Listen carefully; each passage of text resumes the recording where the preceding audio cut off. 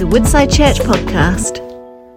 Good morning to you all. Good morning. It's great to have this chance again to bring God's word to us. We're going to be beginning our Easter series as we build up to the Easter weekend.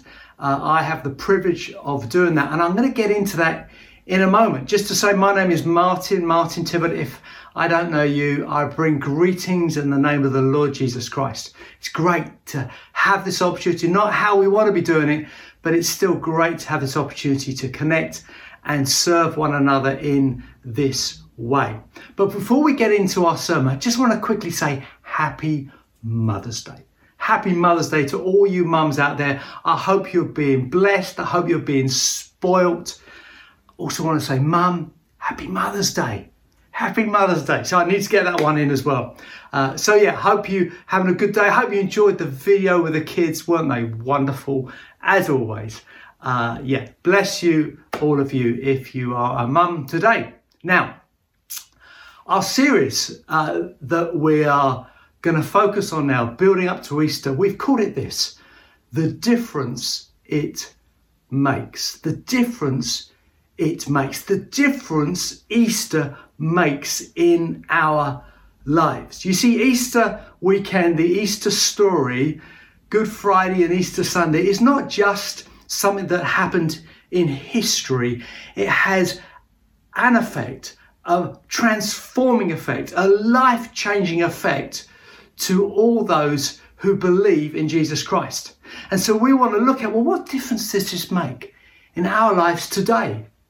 Even in the midst of the challenges that we are experiencing, what difference does it make to us today? And we're going to be looking at the Gospel of John. And a number of us are going to be looking at different aspects of the difference that Easter makes in our lives, looking at John's account of this remarkable and life-changing story. And the title for today is Needing Hope. Needing hope. See, this sermon is about betrayal and denial. It's about two men, two friends, two mistakes, yet two very different destinies. It's about a man called Simon Peter and one called Judas Iscariot, we know him as. Both of them renounced their master on the night before his crucifixion. One found forgiveness, restoration, renewed hope. The other did not. But this sermon is also about universal hope, the need for universal hope, the need for forgiveness, the need for a second chance, a third chance, a fourth chance, and so on. You see, during this pandemic, maybe some of you are feeling strong. You've known God and you found God in the midst of these times. But others, you may feel more out of step with being a follower of Jesus. You haven't necessarily denied him or let alone betrayed him, but neither have you been strong in him. Some of us might have even messed up during this period. We might have disappointed ourselves or let others down. We might really need forgiveness, restoration, renewed hope, and you know that. You know that. For me, as I've said before, I have good days and I have other days at the moment. It's interesting, I find walking and praying really helpful in just lifting my spirits. In fact, this week I found myself needing to go for a walk and needing to pray, and I did those two things together. And I was walking around where I live, and I bumped into a good friend, another elder from another church. And it was really funny because he was saying that he equally was feeling a bit downbeat and not struggling to find God that day. And in fact, I think he said it was his wife. He said, you need to go out and walk and pray. You need to go and do that now. And so he'd gone out and we bumped into each other. And, just meeting each other, encouraging one another that we were feeling similar. But actually we'd shared that we were both feeling that sense of God with us because we had done what we had done. If you can identify with any of the above things I've mentioned, if that's where you are honestly today, you see, it's not about picking ourselves up. The Christian faith isn't about working harder. In fact, it's about allowing Jesus to pick us up. It's allowing us to know the life that comes from the death and the resurrection of our Lord. So let's get into the narrative that we're going to look at today. When we discover these two disciples, Simon Peter and Judas Iscariot, and see how they are so importantly intertwined into this story. Picture the scene. It was just before Passover and the Passover feast. Jesus knew that the time had come for him to leave this world and go to his Father. Two of the disciples, Simon Peter and Judas Iscariot, were there with the other disciples. And as the meal was being served, the devil had already prompted Judas to betray Jesus. Jesus was fully aware of this, although at this point he had not revealed this to anyone. Instead, Jesus was going to perform a lesson in humility by washing the disciples' feet. A remarkable, dramatic, and powerful moment. But then the atmosphere changed, and Jesus was clearly troubled in his spirit. And then referring to Judas, he said these words, "I tell you the truth, one of you is going to betray me." The disciples stared at one another. They were at a loss to know which of them he meant and what does he mean. And then they encouraged John, the writer of this narrative, to ask Jesus to say, "Who is it, Lord? Who is it, Lord?" And Jesus answered this way. He said this, "It is the one to whom I will give this piece of bread when I have dipped it in the dish." Then dipping the piece of bread, he gave it to Judas Iscariot. And not so long afterwards, Jesus turned to Judas and said, "Do what you're about to do quickly."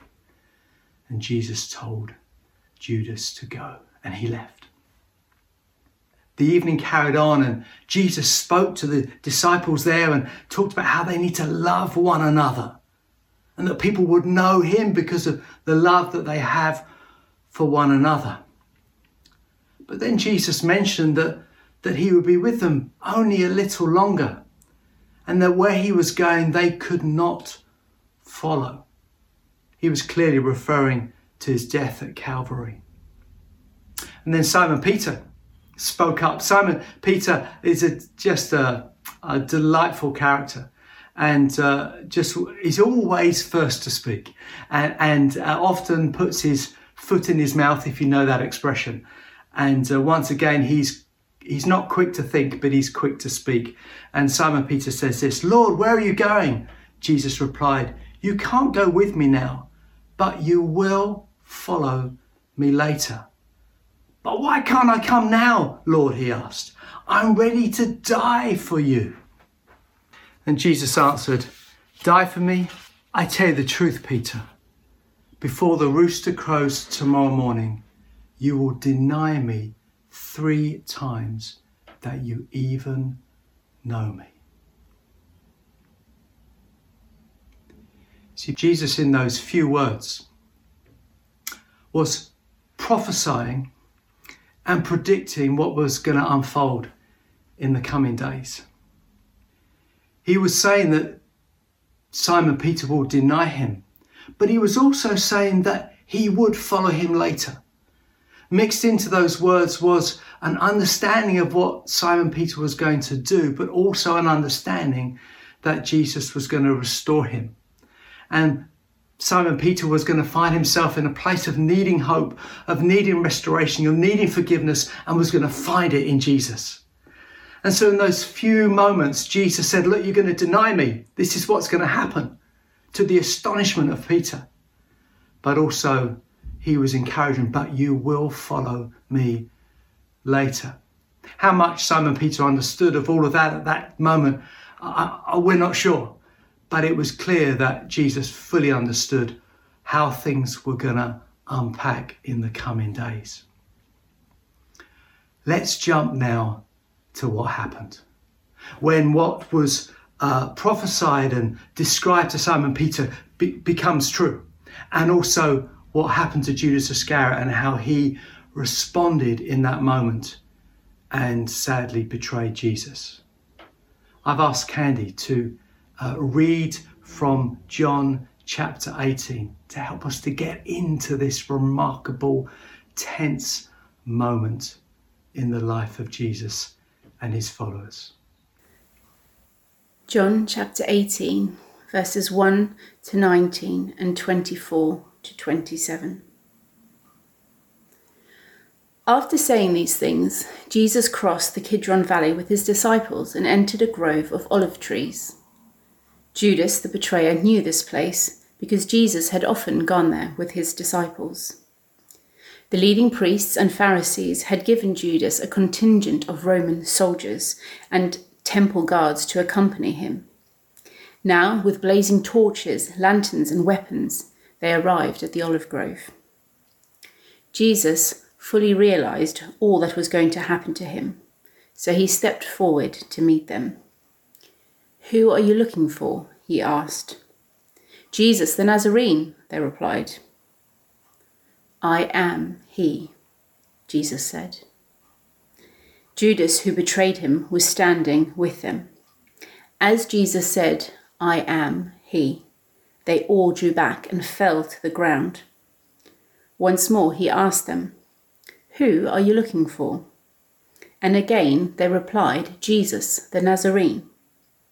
"I told you that I am he," Jesus said, "and since I am the one you want, let these others go." He did this to fulfill his own statement, "I did not lose a single one of those you have given me." Then Simon Peter drew a sword and slashed off the right ear of Malchus, the high priest's slave.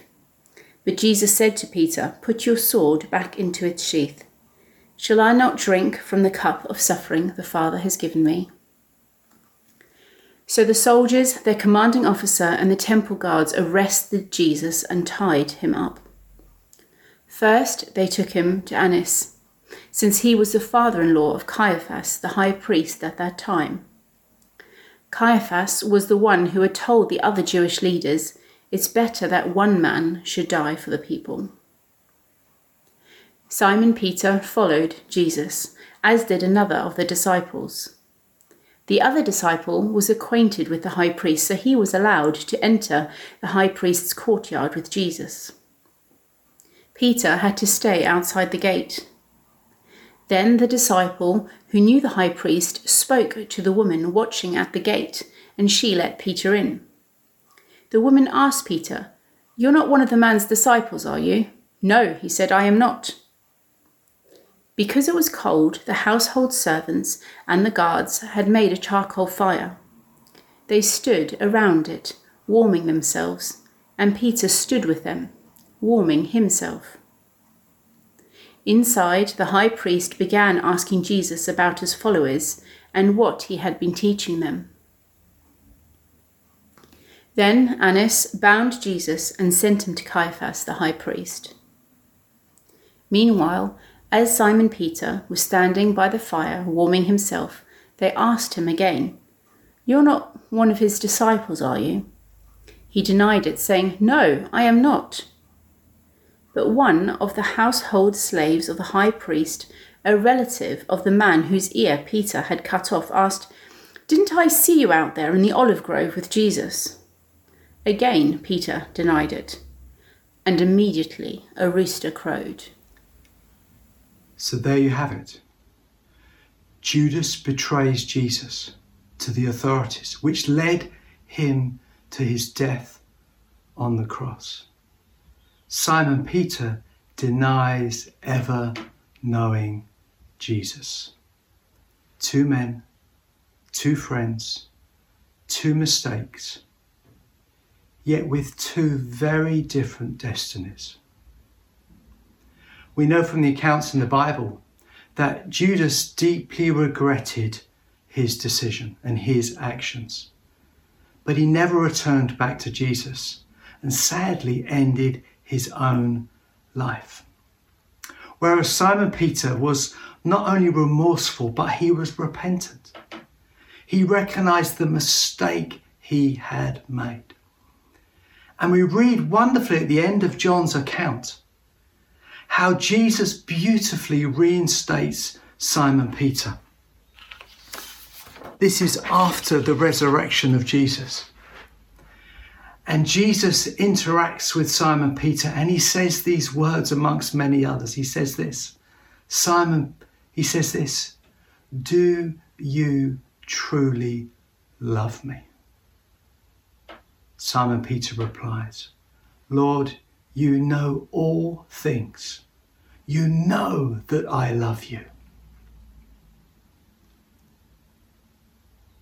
As I said at the beginning of this sermon, this sermon is about our universal need for hope, our universal need for forgiveness, a need for a second chance, a third chance, a fourth chance, a fifth, a sixth. We've all made mistakes. We've all found times, and maybe you feel this now, where you feel just out of step with being a follower of Jesus. As I said before, it's not like you've denied him or betrayed him, but you know you haven't been strong and you haven't been close with him, and maybe this has been a time when you haven't been like this, but it feels like you've moved further and further away from him. That account between Jesus and Simon Peter importantly happened after the Easter weekend. When we think of our own situation and our need for hope, our need for forgiveness, our need for restoring a relationship with God, we do that in the light of Easter weekend. You see, the truth is every Sunday morning we celebrate Easter Sunday. I know we've got Easter Sunday coming up in a few weeks' time, but did you realise that every Sunday is a celebration of Easter Sunday? Because Jesus is alive. He's paid the price. He's built a path of us to know our Father in heaven. As we place our trust in him, we find renewed hope. We find restoration of a relationship with our Father in heaven. We find forgiveness, we find fresh purpose, we find freedom, we find all those things and so much more. So in the same way that Jesus approached Simon Peter after the resurrection, the same is true for us after the resurrection. That we can know that strength in God that we all desperately need. I love to finish with leading us in prayer, but I want to begin by asking you a question. In fact, the question that Jesus asked Simon Peter. He said to Simon Peter, "Do you truly love me? Do you truly love God?" I want to allow us to respond in our hearts, just in a moment of stillness. And then I'll pray for us. Let's come to God and let's respond to that question as Jesus asks us, "Do you truly love me?" Let's respond.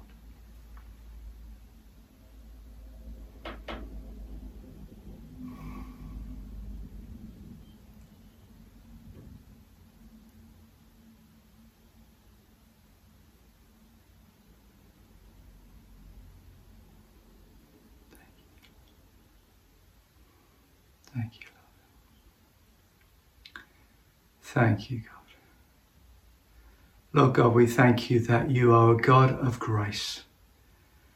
We thank you, Father, that our need for forgiveness, our need for hope, our need for restoration is completely and wonderfully fulfilled in the life of Jesus Christ, your Son.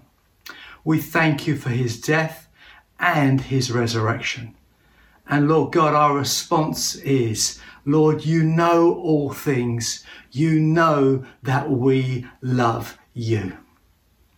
We thank you, God, that when we stray from you, when we find things difficult, when things begin to become too much, Lord, we thank you that the answer is not for us to pick ourselves up. The answer is for us to place our trust in the death and resurrection of Jesus. And as his resurrected body comes up, we are lifted up with him. We thank you, God, that you are the God of second chances, third chances, fourth chances, and on. And Lord, we thank you that you are God who deeply, deeply loves us. Lord God, you know all things. You know that we love you. Amen. Amen. Well, we're done. God bless you. It's wonderful to have this chance to connect. Hopefully not too far away. We'll be able to see each other once again, face to face. Looking forward to that day. But until then, trust you have a great week, and God bless you. See you again soon.